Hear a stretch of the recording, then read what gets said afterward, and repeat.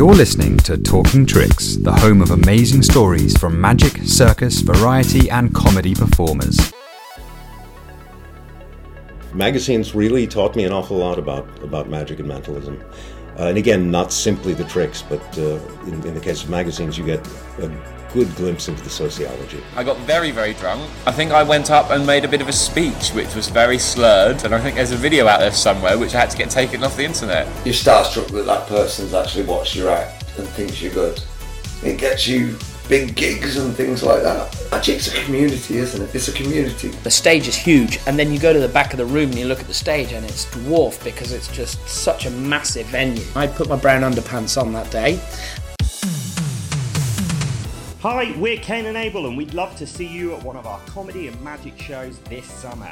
July, we will be at Fox Fest on the 22nd, Durham Fringe on the 26th and the 27th, and the Deershed Music Festival on the 29th of July. August, you guessed it, we'll be up in Edinburgh with our show Magician to Impossible, and also performing in Absurd, a cabaret panel show.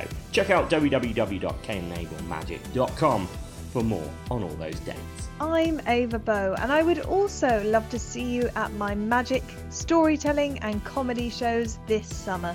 I'm away sailing the seven seas for a few weeks before August, but then, you guessed it again, I am also performing at this year's Edinburgh Fringe Festival in the Voodoo Room Speakeasy at 12:35pm every afternoon apart from Wednesdays.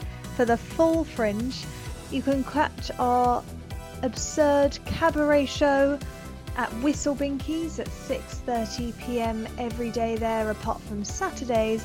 And then, if that isn't enough for you, you can come to my full 75-minute magic show with interval on September the 20th in London at the Crazy Coqs Theatre, situated in Brasserie Zedel, performing my show Ava Bow Tales of Magic at 9:15pm.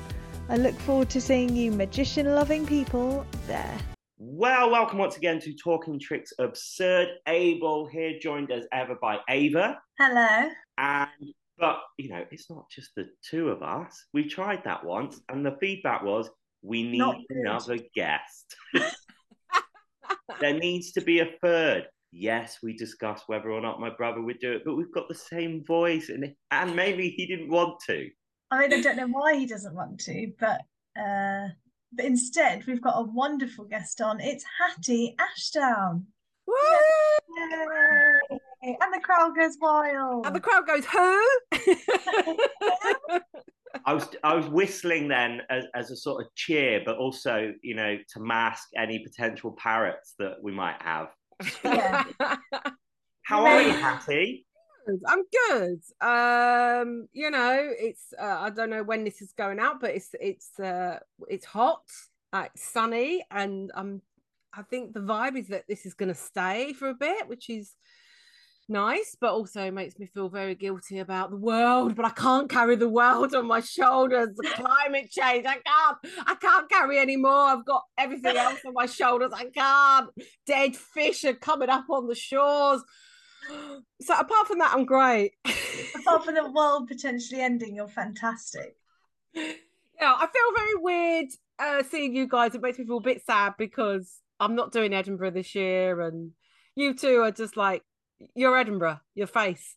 And so I'm fine about it.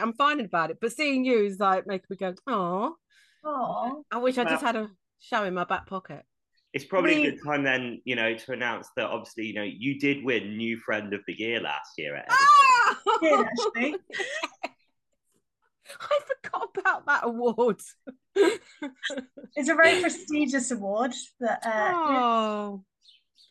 what an honour.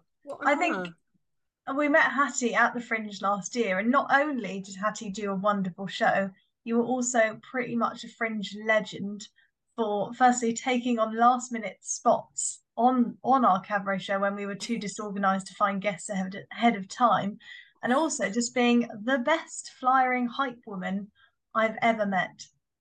Oh my gosh. She's so good at that. I was kind of gently gentle flyering technique on the mile. And Hattie's there going, "Go on, Ava, go on. That show's amazing. You've got to say it's better than that." I was just trying to sell you because you're unique, and and in what you do and everything. So I was just like, but it is hard to be your own hype woman. Even I have that problem. But it is hard to be. I mean, I remember you and me, Lawrence, standing at the corner of Voodoo Rooms, which wasn't really a great place to fire, and you were. I was the same as you, Ava. I was like, oh wow, he's really good. He's just like shouting it out there, but I wasn't. At the beginning, I think then I wasn't feeling it, and then you just got to get into it with Edinburgh, and you just got to let any ego go, and just shout it out. Well, I remember there was obviously, I think it might have been the first day I met you. I was already so bored of shouting about my show that when you were coming to start your show, I was like, oh, what's your show? And I was like, great, I'll just flyer this show for a little bit because it means I don't have to talk about my show. Hattie's Worry Draw sounds a lot more interesting than Twin Possible for the next 5 minutes. Boring old magic, my two twins. A lot of people do that though, don't they? They swap flyers and stuff for that reason. Yeah, we should have done that a lot more actually. But I mean, our timing was a bit weird, wasn't it? Crossed over, me and you, Lawrence. Yeah, we were on at like the same time, or you were on like quarter of an hour after or something. Yeah, they would have to have missed half of one of our shows. My favourite bit was the amount of times that you, Hattie, walked in on Lawrence changing when trying to get something from the other venue last minute. Oh, did I? Did I? I accidentally. Hattie worked out what time of day I take my trousers off, and she was there regular as clockwork. Oh, I just need to get more flyers. And it was a little bit of less clothing every day. I forgot about that. Yeah, it was like a leotard. I forgot you was a leotard one day, and then it was like pants and. With the disco ball and the music going on at the same time. You're in the right moment. And by the end of it, you came in and there I was, chained to a trolley with snooker ball in my mouth. That's what I wanted to see all along. You got it eventually. Oh dear. Well, the bin strikes and train strikes and the general weirdness of it being the first Fringe back from COVID. How did you find last year's Fringe on a whole, Hattie? I mean, on a whole, it's hard because whether you're saying audience-wise or me mentally or blah blah blah. On a whole, it was an experience. It was, as always with Edinburgh, it always feels like a little bit of a boot camp that you kind of. Like a boot, not that I've ever been on a boot camp, but I imagine, there's highs and lows. And I wouldn't say it was, apart from you two, I wouldn't say it was my best Edinburgh, but then you always look, but then it's probably because you always look through rose-tinted glasses a bit, and there's past ones in the past. I go, oh, that was my best year, yeah. But there probably still was times then that I was walking in the park crying to myself, what am I doing? I'm feeling homesick, blah, blah. But it was a different experience for me this year because I had my children. And previous years, the last time I'd done Edinburgh, I didn't have any children. And so for me, I'd sum it up in missing. I'm not a person that gets homesick or anything like that. So sort of missing them was a whole new experience. So... which now I'll be more prepared for, and I think I just need to go for longer. Got to really put them out of my mind. Just I have 6 months before I even go. Just completely. But as a Fringe itself, I think it was just everyone settling back into right, is this what we do? And everybody was a bit I mean, loads of people told me not to go. They were like, "You're mad for going. This is going to be the worst year for going." And I'm always a person that does opposite to what people tell me to do. So I was like, "No, no, no," you know. And so I think as a Fringe, it was a little bit, it was very unfortunate with that we had those strikes, because people were trying to settle back in to how the festival works and how is this going to work. So, you know, because there was that vibe about the money as well, like rent going up and stuff like that, and feed that vibe of are all diverse voices being heard in Edinburgh. I sort of felt that vibe, and I mean, I was lucky. I got a little bit of money from Best in Class, which is a great organisation if anyone is struggling to go to Edinburgh, and they help with people from sort of working class backgrounds and stuff with a little bit of accommodation. But and so I think there was that vibe. So I don't know how that vibe's gonna change this year, because I can't see the rent is gonna be going down. No, I think if anything, so we were in the uni halls last year, which we'd never done before. We'd always just been in a flat that someone had just been sort of randomly renting out to Fringe people for 20 years. Yeah, me too. The same bloke had first refusal on it, and we always got a good deal, even though it was a bad deal, but a good deal compared to last year. And then the halls were like more expensive than that. But then I looked at the halls this year, and you could see they have gone up year on year. And you're just like, oh, fuck off. Like, it's already, you know, you're screwing people in the pocket.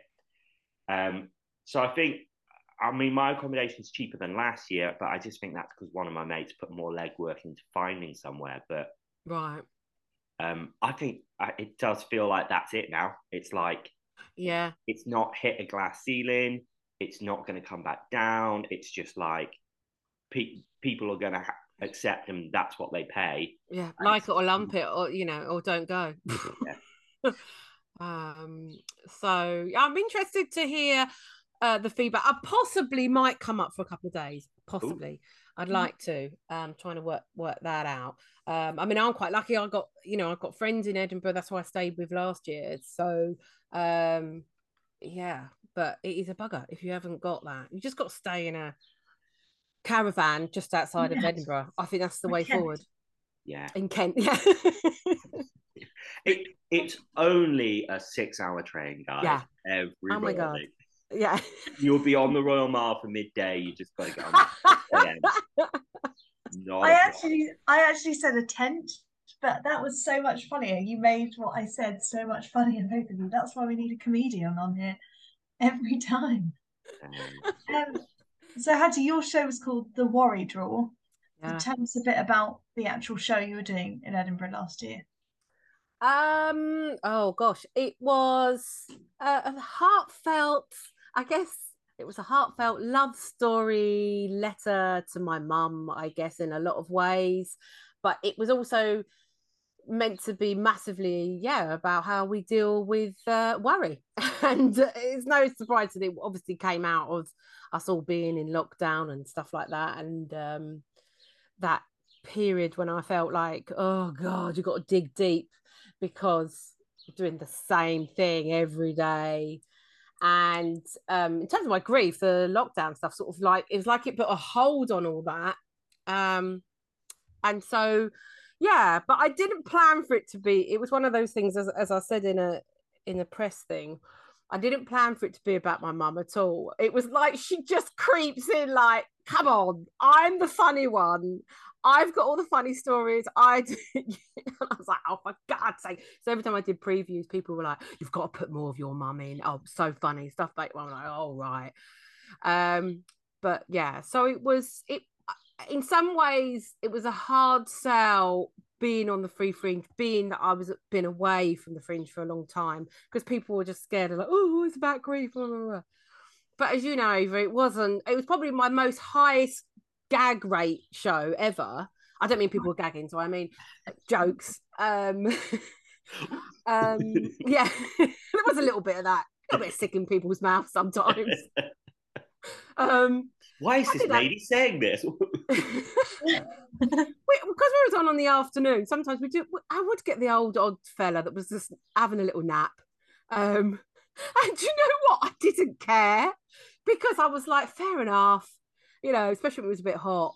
And I do think it was quite a woman's show in some ways. Or I mean, I had some lovely people come up to me. They were like, "Oh, I brought my girlfriend. I was like really dreading bringing her because her mum died." And I thought, "Oh my God, what's she gonna do?" And she goes, "But we loved it." And that's the reward, isn't it? Just that people. I did have a few certain messages in it that I wanted to convey and hope people take on to just be a better grief ally. Really, don't be afraid if someone's lost someone to talk about them, because we all still are. And if you are scared, just ask. Just say, "Oh, do you mind if I ask about so and so?" And they will tell you. And 9 times out of 10, people are dying to. So it's the pun, are dying to talk about the person that they've lost. And and as I said in the show, I fucking don't want people to stop talking about me when I die. Thank you very much. So I've still got to get that bench made. So I said in the show, I'm going to get a bench made now. Why get it when you're dead? Get a bench made dedicated to me now for people to sit on. Where's the bench going to be? Oh my God. Wouldn't it be funny if it just be somewhere really random? I've not thought about it. I just thought, everyone has them in like a nice park, don't they? And I do have an opinion, and this isn't funny though. If you have a bench dedicated to someone, don't put loads of flowers on it all the time, because people then don't want to sit on it because they feel like they're sitting on a grave. I think like if you've brought this bench, and by the way, they cost thousands, by the way. And I think this is because we looked into it for my mum, but we went, "Oh, wow, that." It cost thousands. They cost thousands. So, but don't put flowers on it because people don't want to sit on it. And the whole point of it is for people to enjoy the bench and whatever. But if you put, it just feels like sitting on a grave. But yes, sorry, I've rambled. But if people want to enjoy my show, it is going to be on Next Up very soon. They told me I just had a sign off this week. I had to look through any edits because that was filmed not in Edinburgh. That was filmed when we came back the night the Queen died. I remember this because I was there at your show. And 10 minutes before you went on stage, everyone got a text alert, and we all sat in the pub going, "Oh no." I know, what's she going to do? And she decided to ignore and pretend that I hadn't seen it, because otherwise it would just... But yeah, it was kind of very fitting. As the cameramen said afterward, they were like, "It's very fitting, this show about your mum dying, and then this kind of big matriarch mum, if you like, of us all has died." So it was quite poetic. But you but I asked people to put their worries in the drawer at the beginning, and there was a few people putting in, "I'm worried that the Queen is not going to make it to the end of this show." And I was like, I don't know what you're talking about, because I just didn't want to get into it, did I, Ava? I was like, I'm filming this for Next Up. I don't want to get into it. I just wanted people to forget about that for the next hour. I did love that part of the show because it really brings the whole audience together. And when you're reading out everyone's worries, some of them are relatable to other people and others are completely alien to other people. But I feel like it brings everyone onto the same level, that everyone's got a worry and that's okay. Yeah, that's true, actually. Yeah, I didn't think about that. Yeah, everyone can know. I mean, in Edinburgh, I had a lot which were just to do with jobs. It was always to do with jobs. I want a new job. I want to leave my job. I'm worried about my new job. So yeah, you're right. I'll have the common interest of worry. But one of my favourites was that reading out someone worried about having hemorrhoids, and they didn't put their name on it. And I just assumed it was a woman. I forget, of course men can have hemorrhoids. I don't know why. I just think it's because anyway, I won't go into detail. There's let's just say when you have children, these things happen. And yeah, so then it was, and then my friend who I knew, he went, no, I went, is anyone going to own up to this one? No one. And then after a while, he went, to be fair, I didn't know you were going to read them out. Just one man sat at the back like this. Yeah.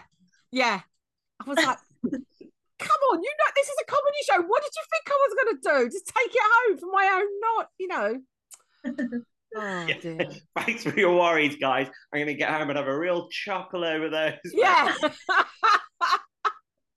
Pour myself a wine, get in the... So, yeah. Beckenham's worried he's got hemorrhoids. Bless him. Oh, God. Yeah. So it was a good experience. I wanted to close the worry drawer. It wasn't a show that I felt I could like go and tour or do over and over and over. But because it was emotional in parts, and I think if I'd kept doing, I wouldn't have been being honest. It would have become too much of a robot. Yeah. So I was pleased. It'll live on Next Stop Comedy. I know, how great's that? I know, it's great. Happy days. Yeah, well, we will get on to a lovely game that we like to call Would Me Lie to Ye? But I'll very quickly tell my Queen dying story, because the day that the Queen died, my brother and I were performing magic on a certain cruise ship. Was you? And we have to do close-up magic 5 nights a week, and then a show in the theatre 1 night of the week. And obviously, we'd seen the news and everyone knew, the Queen's going to die. But we were out doing the close-up magic, and we were doing a card trick, and someone had picked the Queen of Hearts. Now, we knew what they picked, but they didn't know what they picked, and that was the sort of structure of the trick. So they picked it, and as they picked it, and then someone else picked the card, and it's going to reveal that you both picked the Queen. And just before it gets to that point, the captain comes on, and he goes, well, ladies and gentlemen, it is not a pleasant announcement, I'm afraid, to announce that Her Majesty the Queen has passed away. And I shit you not, people were screaming. They were like,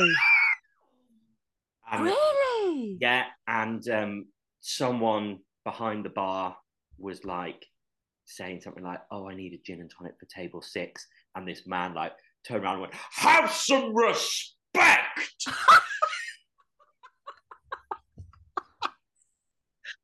And then my God. We finished the trick, in which it was like, and you picked a queen. And it was like, fuck it. And so then we left, and then they rang us up, the head of the Ents team, and they were like, tomorrow, because the Queen's died, we can't have any comedy. So we were thinking, instead of you doing your show like in 4 days' time, we want you to do your show tomorrow, no jokes. What? It might run a little bit short, because you know how you do comedy and magic? The comedy make up quite a large section of the show. And in the show, someone picks a card and I become it, and it's always the king. And they're like, right, you can't mention royalty. Oh, thank God. And we're like, oh, no problem. But at one point, I am going to be in a leotard of a king, and my brother will put a crown on my head. Oh, yeah, that leotard. And they were like, no, you can't do that. So we had to lie and pretend that I was the Jack of Spades. What? Oh, yeah, the famous Jack of Spades. I'm the Jack of Spades. Don't look at the big K that we've made sure we've got engraved on the leotard. Oh, I mean, people have just gone mad, haven't they? But, I mean, I get maybe that people, the gin and tonic, they needed a gin and tonic because of the news, you know? Yeah. It needed a drink. But, yeah. Wow. I mean, they'd announced it at like 3 p.m, hadn't they? That, the royals are coming to Scotland. And you're like, well, she must be already dead. Yes. So we all knew before my show, and I remember thinking like, please just hold on, because I selfishly didn't want it to cloud people's, like not in a way, this sounds really awful, not the way they would be able to laugh at my show, but just that's on their mind or whatever. But I think the fact that it was at the Bill Murray and it was a comedy venue, it all sort of like helps that we're in this zone. And had I not been filming it, had I been doing a different type of gig, I probably would have spent the whole 20 minutes just praying, just hugging each other. Well, I mean, good on you for not being like, oh, actually, at the end of the show, I'll announce that the Queen's died, and if you just kind of film the audience, and then we've got some great little B-roll that we can just put over the more emotional. Oh, why didn't I do something like that? People are like Ava, that's what I should have done. I needed you there, Lawrence. I needed Hatty's hard-hitting show. Yeah. And then they all go, oh. So that was a wonderful story, Lawrence, but I don't know how to segue into this, but Hattie, I'm just going to ask you, tell us about Screaming with Laughter, your other show that you do. So Screaming with Laughter is a lunchtime comedy club where parents, normally new parents, because the babies have to be no older than about 13, 14 months, and we'll ID them on the door. You can tell from a baby's feet how old they are. No, I don't know, I just made that up. I've been running this from about 2000 and I don't know, about 6 years. I took it over from Lucy Porter. She started it 2011 or something. She was doing it for years. And the idea was she wanted something where she and other comics could still gig even though they got their babies.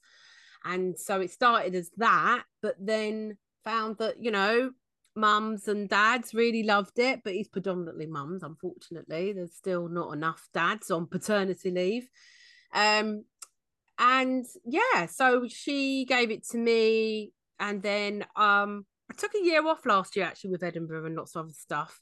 And I think post-COVID, there was like a lot of entertainment world. The ticket sales weren't great. But yeah, it's great. I basically I just sell it as it's like a normal comedy club, but you just happen to have your baby on your lap or in a little car seat thing. And we, so we have things in place, obviously a lot of space, because when you're a mum, you have loads of stuff. You just always got loads of stuff. And we have some soft mats so they can put the baby down. My babies were always really wriggly, and I was always dying to put them down. So, and you get to a point when you're a new mum that you're just like, I just want somewhere I can go. It always feels like you've got nowhere to go. You go into looking Costa or some other coffee shops are available and they're all packed and you're like, oh, there's no room in here.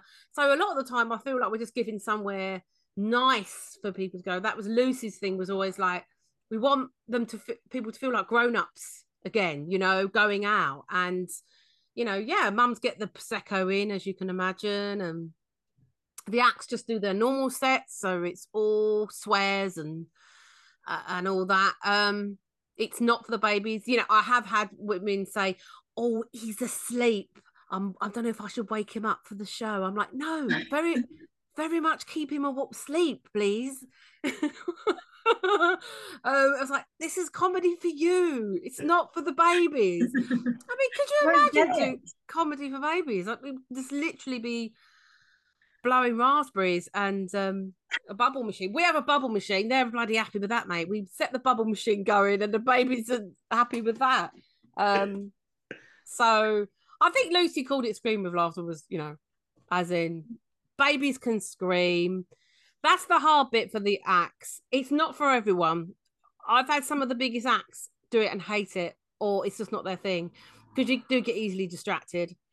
With the babies either being cute or crying and it's quieter. The mums do laugh, but they're not roaring because it's midday, and do you know what I mean? It's a bit more subdued, but they're ever so grateful. They're just ever so grateful. It sounds lovely. So where is it on if people want to see it? So if people want to see it, again, depending when this comes out, we are at the Bedford in Balham once a month, the second to last Wednesday there, and we've just opened up a new venue if you haven't started yet, in Walthamstow at the Collab. Oh, So we got 3 dates there, which is a whole new adventure, but they're great. They're very supportive, but that's going to be very much a morning thing. So it's going to be more come have croissants, breakfast type thing. I think we're starting at like 10:30, but I'm doing that in collaboration with Nice and Spiky. So it's a big goal, but they're very supportive. So if you're that side of the river, come to those ones. And I might be starting a new one in Bellingham, but we'll see. That's enough, to be honest. how long's the show, Hattie? Is it kind of like they're a bit long, yeah, but like an hour and a half, because we normally let a long interval so that mums can just hang. Yeah, so they come an MC and then 2 acts, but the 2 acts do like 20 minutes each. We just find that works better. Sometimes I'll have an act do, especially if it's someone's quite new, because I've got to have really established acts, so you'll never come and see shit because they're the only ones that can deal with it. Do you know what I mean? So yeah, sometimes we'd have 2 tents, but generally so it's like an hour and a half. So that the Walthamstow one will be 10, starts at 10:30, finishes at 12, and then you can have your lunch there, get some burgers, get some whatever. I live in Walthamstow. It's a good burger. I can vouch for the burgers at Collab. I've heard. Oh yeah, I thought that's where you live. Well, that's where everyone blooming lives, isn't it? Yeah. Like everyone's going there. Yeah, so they're our main menus at the moment. But we are launching a new thing of, if anyone wants to book us for a boutique bespoke experience of if your child's having their first birthday party. Because everyone knows the first birthday party, the baby doesn't care what's going on. It's just for you. It's for all the parents to pat themselves on the back and go, we've made it for a year. So yeah, so we're sort of that's available now. So yeah. Amazing. And talking about mums, you also do a podcast, the Funny Mummies podcast. Oh, I know. You do so much, Hattie. I know, but that is, again, it's not, I would say it's a parenting podcast for people that hate parenting podcasts. It's very much really a comedy podcast. It's just that the mums I have on it happen to be comedians. That's how I sell it. Yes, we do talk about the element of, juggling kids and comedy and work, but it's non-judgmental, non-filter. It's for all those mums at the school gates that feel like nobody talks to them. Not saying that's me. But I think it's taken me about 7 years, but they do now talk to me. But that's a whole other thing. I was thinking this morning as I dropped them off, and it was like if I was in a movie, it was like I dropped off and one mum went, "Hey, want to do park after the school?" And I went, "Yeah." And then another mum went, "Oh, shall I see you later?" This, and I was like, I've become a bit popular. I was like, it's taken me 7 years. But, you can imagine they're not sure about me. So yeah, Funny Mummies. Funny enough, as we talk today, our episode is out with Athena Kablenyu. So we have regular people that come back, or brand new guests. We had Harriet Kemsley last month, and it's great fun. Great fun. Listen to it, download it. Where can it be found? All the apps. Yeah, all the apps where you get your free podcasts from, of course. And we're still free. We're advert free. So listen to it while it's not bombarded with adverts, because we're not getting any adverts yet. And you'll take them if they're offered, right? Yes, very much so. I'm trying. I want the whole podcast to be adverts. Yeah. Just me talking about. Anyway, Gemma, I don't know what you think, but I'm loving this new Prosecco from Kylie Minogue. I just want to drop in adverts every 5 seconds. That's the dream. I think people are like, oh, why are you going to do a podcast? Because you like talking to people. No, I'm just hoping that maybe at some point Garnier will ask me to talk about Ombre Solaire. Yeah. There you go. You've done it. Cha-ching. Is this hot weather getting you all out of whack? Well, yeah, you just can. I just want to be able to pay for an. To. I'd love to be able to give our guest a bit of money. I mean, I've been on, not saying anything about this podcast, but I've been on podcasts and they've paid me, and I've been like nearly fainted. But it does happen, and I just think, it'd be nice to just, But in the meantime, we do it for the love. So you've got so much on, but I will just check. You're not back at Edinburgh this year. No.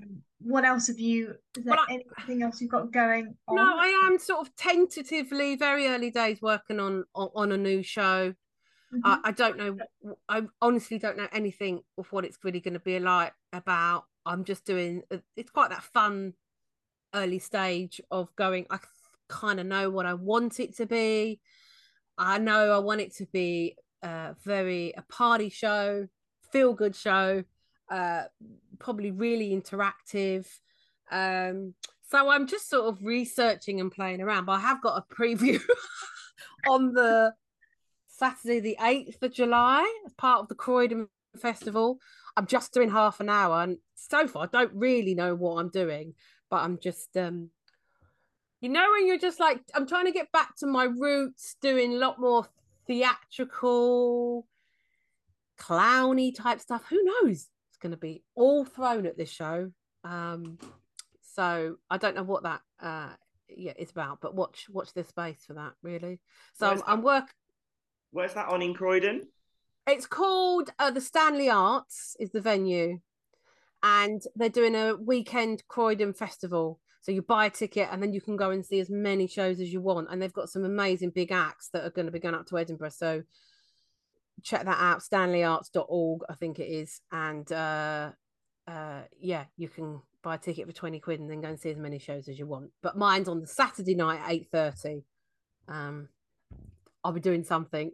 It'll be a laugh. Yeah. So that's sort of like, to be honest, Ava, I've been trying to like down schedule because I have so much going on, and I've been like, I feel like I'm just spreading myself too thin. And it's something I've done my whole life, and I'm like, I need to just really put more quality into the things I'm doing. But it's hard. It's like I just say yes to everything. And I have to rein it in and go, no. So oh, and I am writing some radio play things, but anyway, that's again, you can't talk about it now. I can't talk about it. Top secret. Mysterious Hatty Ashdown with their top secret writing. Yeah, amazing. And your secrets probably lead into a very good game. Okay. Do you want to give it a go at saying the name, Lawrence? Me? Yeah, I think you'd be great at it. It sounds better in Ava's voice, but we're now going to play Would Me Lie to Ye? I think that was very good. Fantastic. I think that's brilliant. It's brilliant. So Hattie, you have brought with you today 3 facts about yourself. 2 of them are true. Yeah. And 1 is a lie.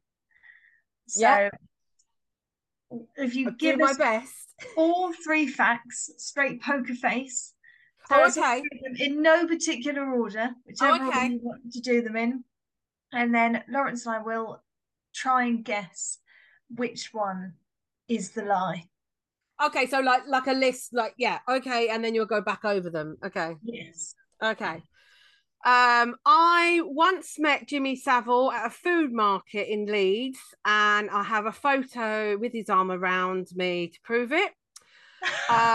I was a cleaner for Joan Collins for a little while. I was nearly Sophie Ellis-Bextor. I didn't realise they're all celebrity related. Look at me, what a name dropper. Name dropping. Such a star hag. All right.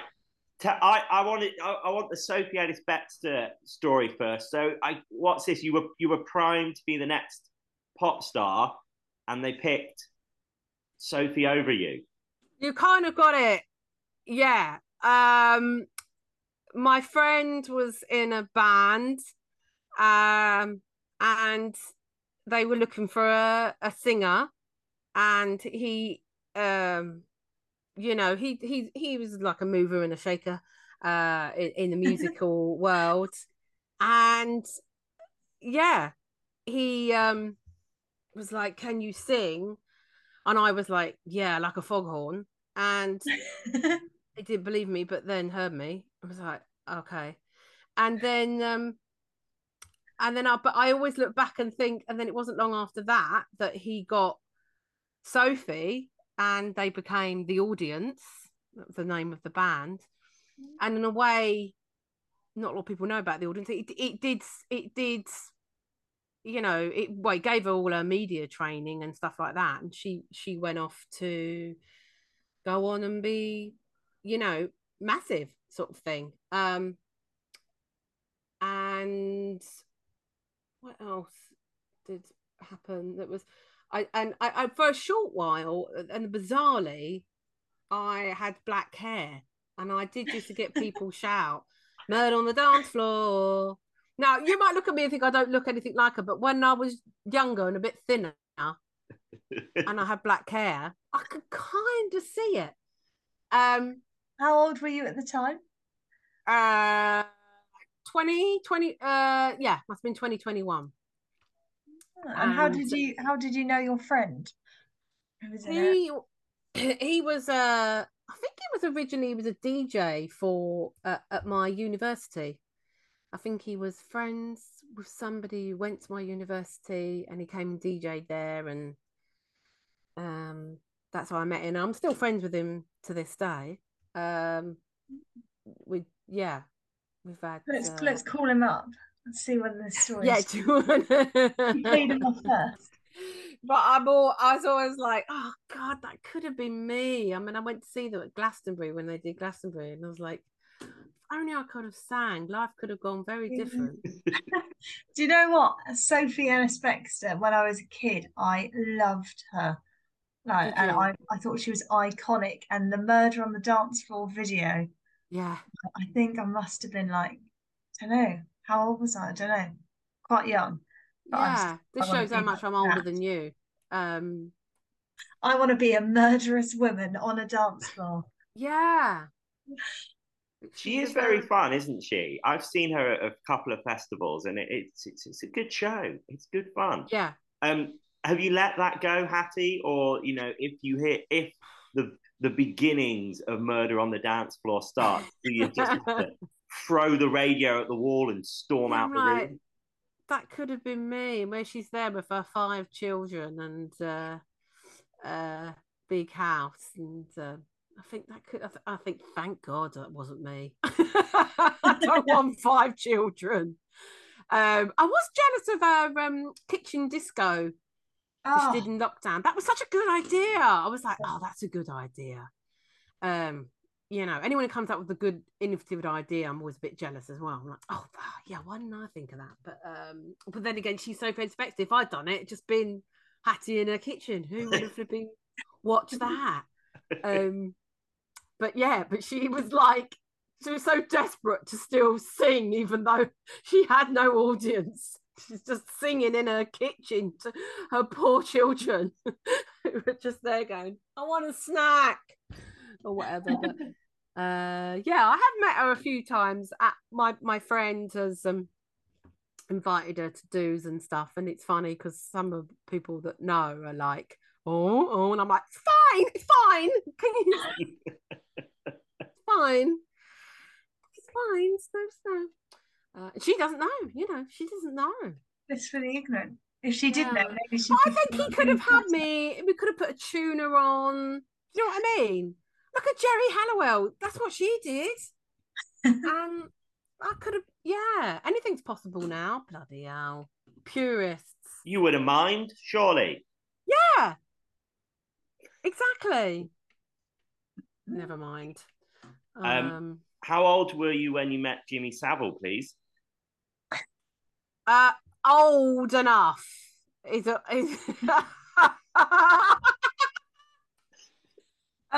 in an adult. An adult. Okay. I was working at a food market in Leeds, You know, these like food fairs. Yeah. So I was on a stall. I can't remember what for now. I think it might have been for Ecover. Do you know Ecover? Yeah. Why they were, it was a food thing, but I guess, you know, washing up liquid or whatever. We used to do a lot of the festivals and stuff. So yeah, and it was a long time. It obviously was a long time ago. It was obviously before he died, but yeah, that would have been weird. And for on this stall, we have a a stuffed Jimmy Saville, a dead man. Yeah, and I must have been back. Do you know what? It could have even been around the similar. No, but a bit older than this than when I wanted to be in the Sophie band. And yeah, it was just at that stage where you're like, oh yeah, he's like an iconic, you know. So and I was working with, as I always seem to be working with people a lot older than me. They didn't really know who he was.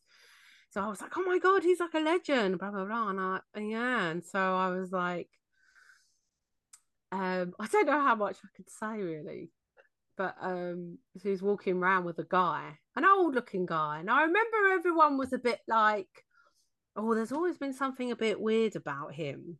Yeah. But we were like, oh, I bet he's just gay. Not saying gay's weird, but mean as in he's in the closet about it. Yeah. I mean, if only. I mean, if only. And I just said, can I have a photo? And he just, I can't really remember what he said, but it was just like, oh yeah, of course, just like that. And yeah, so I've got a photo. So cringy because I'm like, I've got my hand on his chest. I'm just going. So you've kept the photo? Yeah, of course I have. You've not been the photo? No. Do you think I should burn it? I think you should bin the photo. But it's one of those stories, though, isn't it? Can we see the photo? This would roll it down to 50-50. Well, exactly. I can't show you right now. I need to get some points in at him. Desperate. Yeah. Oh, really? Do you always not do well on this? It's not been my best performance. I remember being at a friend's house and he was like, oh, what do you guys want to listen to? And he had like loads of CDs on the wall. And he was like, oh, this is good. And pulled it off. And he noticed he had Rolf Harris's single. Oh. And he went, oh, fucking Rolf. And he opened the back door, lifted open the door, threw it out the house. And that's what I would have expected you to do with your. Oh, sorry. It's not a printed copy. It's just like on yeah, I'm not got it blown up in the above our beds. Yeah, there you go. Look, just look, it's above our bed. I would have thrown it away, but it really ties the room together. Yeah, and I look really good in it. That's like Sophie Ellis-Bextor, this photo. If only it had been my Sophie Ellis-Bextor days when I dyed my hair black, and the two would have tied together beautifully. But no, it wasn't. I've got a question about your third story. This is really gonna show my age a little bit, but who is Joan Collins? Well, I should have said, shouldn't I? Oh my goodness. No, it's fair enough that you don't know who she is because she's fucking old. I think it was funny enough, it was on the telly the other day. I think because of different people dying, it was like they were saying, but Joan's still going. It's all right, people. Don't panic. She's not, I think, 90, I think now. So she was in Dynasty, right? I was going to say Dallas. I always get confused myself between those. So she was in Dynasty, which was like a famous 80s sort of like, I think it was dun, dun, dun, dun, dun, dun, dun, dun, dun, dun, dun. I think that was it. But basically she was just sort of like our British sort of starlet. Do you know what I mean? Like, I'm trying to think, who's that woman with the dark hair in America that was around the time as Marilyn Monroe? Do you know what I mean? They tried to have her as our sort of like icon sort of thing. And then but now in latter years she's And she's very well kept. I mean, if you Google her, she still looks amazing. And she, in latter years, she's just kind of now got herself a younger husband, and has often popped up in the odd UKIP campaigns. You're like, oh right, she's gone that way. But yeah, and she's just very, very glamorous. And I remember her telling me that a tip to looking young is wearing a hat. Wear a big hat. And if you Google her, you'll always see her in a bloody big hat. I just have actually, and I was thinking this really credits the truthfulness of this story because I've just seen her in a great big hat. But yeah, I had a bit of a weird time when I was at university, and in St Mary's in Twickenham. It's quite a posh area, isn't it? And yeah, I needed a part-time job, but I was very fussy. I didn't want to work in a bar or anything like that. And yeah, through this is going to sound like it's made up, but through my friend Greavesy, who is the person connected to the Sophie Ellis-Bextor thing, he knew someone or knew someone that knew her or whatever, and they were like, this was back in the day when people didn't used to check things like now. You wouldn't just go and clean for Joan Collins. I'm sure you'd have to go through an agency and get all checked and stuff like that. But this was back in the day we could just answer an advert in a paper. So yeah, I didn't mind cleaning because. Did she have a massive house though? Were you a bit like, I can imagine if you got there and it was like a huge house, you're like, oh, yeah, that's true. Surely I should be cleaning someone less famous's house. Joan Collins got 17 bedrooms. Yeah. It wasn't too bad actually. It was quite a modest house. I don't know if she's got other houses. I think she has. I think she's got one abroad. Everyone's got one in Spain or something, haven't they? Darling, we all have. Yeah, we all have. But it had a little, like at the bottom of it, there was a little river. So that was nice. Not if you got kids, but I'm scared shitless of rivers and kids falling in them. What part of the house did you clean? Did you clean the whole house, or was it? I think I wasn't the only one. It was mainly just the sort of, to be honest, I didn't really see her very much because it was sort of mainly over the summer period, when she wasn't really there very often. So I was just sort of given the keys and just saying, just keep it clean in case she comes back. And how many were there of you cleaning it? Well, as in, I think there was like housekeepers and stuff like that.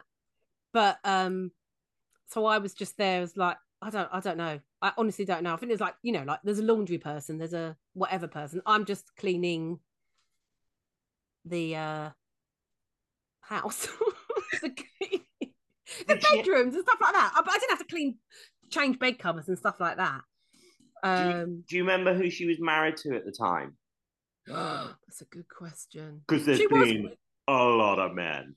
Yeah, no, this was still Percy, I think. Yeah, right. Who she's still with to this day. And do you know what the thing I used to find strange about was she, even though she was really slim, she always just had a really bloated tummy. It's sort of a strange fact. I couldn't work that out. Anyway. It's a weird thing I remember, but I'd be a bit scared of seeing her, to be honest. So I'd try and go before my lessons or stuff like that, and just because I didn't really want to bump into her. But I quite like clean. I did cleaning in the summer holidays as well when I came back to Kent with an agency. I quite like it. You can just put your headphones on, get lost in it. Did you find anything weird in Joan Collins' house, or all above board? What did he nick? Oh yeah, I so should have nicked stuff, shouldn't I? I did have little. I did. I did have little swigs of booze sometimes. But come on, I'm a student. Do you know what I mean? Especially when you're like, "What's this?" And it's some unusual cognac thingy, and I'd have a little. I'd have a little swig of that. It's tonic wine. There's this tonic wine thing. I don't know what that was all about. So yeah, no, I was quite good in that way. But it was, it weren't too bad money. But sadly, it only lasted sort of like, the summer, so like May to whatever. Yeah, and they had to sack you when they noticed that the little pen line on all the booze. Yeah. Like all my jobs, Lawrence, I never hear why. I just get Miss Collins won't need you anymore. She's going to be coming back with her entourage, and so they won't need you. It's like, oh, okay, I enjoyed that. Okay, Ava, are you sorting out a lie amongst those three? Turn to go first, isn't it? I always get so wrong, and I'm so easily fooled by these. I don't know whether it's making me feel like I'm actually more gullible than I previously thought, or whether we just have really good liars on. This is really difficult. Okay, I think the lie is gonna be. Like, you're gonna have to cut this huge pause out because I don't know what to go for. What's the suspense? I really want to get this right so badly. She only get one go. That's it. She has to say. Yeah, we get one go each, and we always pick opposite from each other. But I feel like you should write it down maybe, and then hold it up. So let's keep telling us to do this. Okay, let's do it that way again then. And then, because then we know you're not suddenly changing your mind. I've got some Cane and Abel business cards I can write on here. Well, I've got a business card, but it doesn't have any blank space on it. This is my business. Yeah, because she's got so much to sell. There's no other room. Such a busy woman. Okay. Whereas Lawrence has left loads of space so he can write his number down for right. Is that ladies? I have written this in pencil, so I don't know how it will do. Oh, I always write it the wrong way round. You have to do mirroring. Oh, guys. Right. Ready? Yeah. Okay. 3, 2, 1.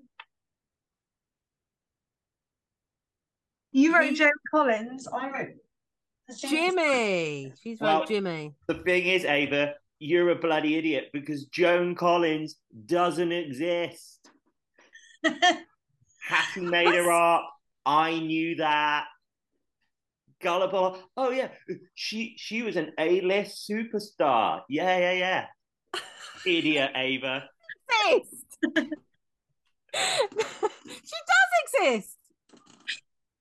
We can double bluff. She'll really think she's going mad. Okay. I'm not that clever. God, that would have been a good idea. So the lie is I was not a cleaner for Joan Collins. I'm sorry, Ava. I'm sorry. I just think you would have nicked more.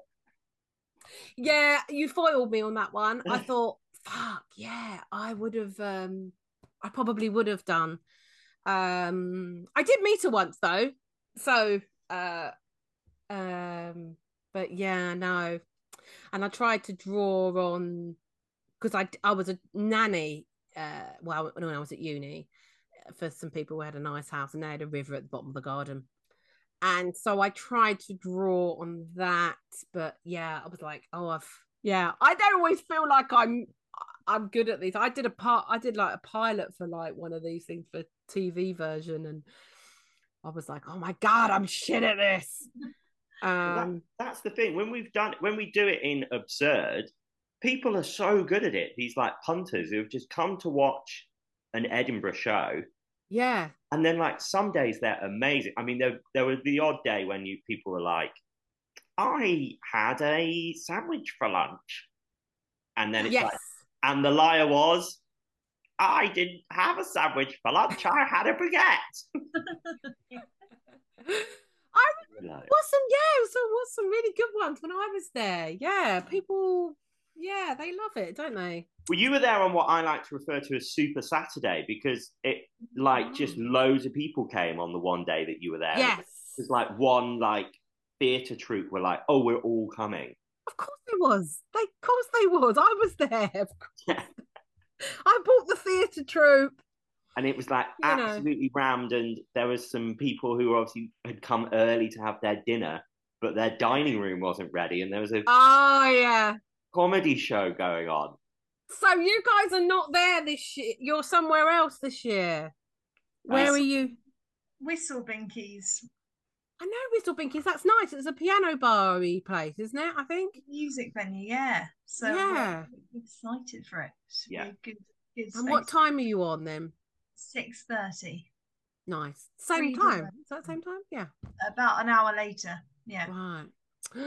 Well, if I do come and visit for a couple of days, I'll let you know. Let us know. You guaranteed a slot if you want. Yeah. So and great. yeah, because we will miss competing with the food processor in rotis. And the heat. The heat. Yeah, it was a bit much. I think you were one of the only comedians that could compete competently over the food processor. And that's not their fault, but it was, you were shouting over it and it was working. But it was hard. You've all got to have talents on your CV. I can shout over food processors. I'll have it. I'll have it on the next. Well, look, I can see that we're now ticking down to 1 minute and 19 seconds left, but I'm happy with that. Yeah, thank you so much, Hattie. Oh, thank you. It was a joy. It was a pleasure. Hopefully, do let us know if you're up in Edinburgh. I will. Love to have you on. I'm working on it. But yeah, good luck, guys. And Lawrence, you're doing magic, obviously. Yeah, Ed and I are doing a show. What venue? In the afternoon, Foodie Rooms again. Of course, it's the best venue. Same room, different time, but you could probably work it out. We start at 2:45, so 2:15 to 2:30 will probably be when I'm getting into my leotard. So okay, same room. I'll book my train for the morning, and I'll be there in time. Yeah. I want to see a new leotard this time. Okay, I'll get the dye out. Get the King of Jack out, or whatever it is. Oh, thank you for having me. Thanks, mate. And good luck, and speak soon. Maybe I'll see you in Walthamstow.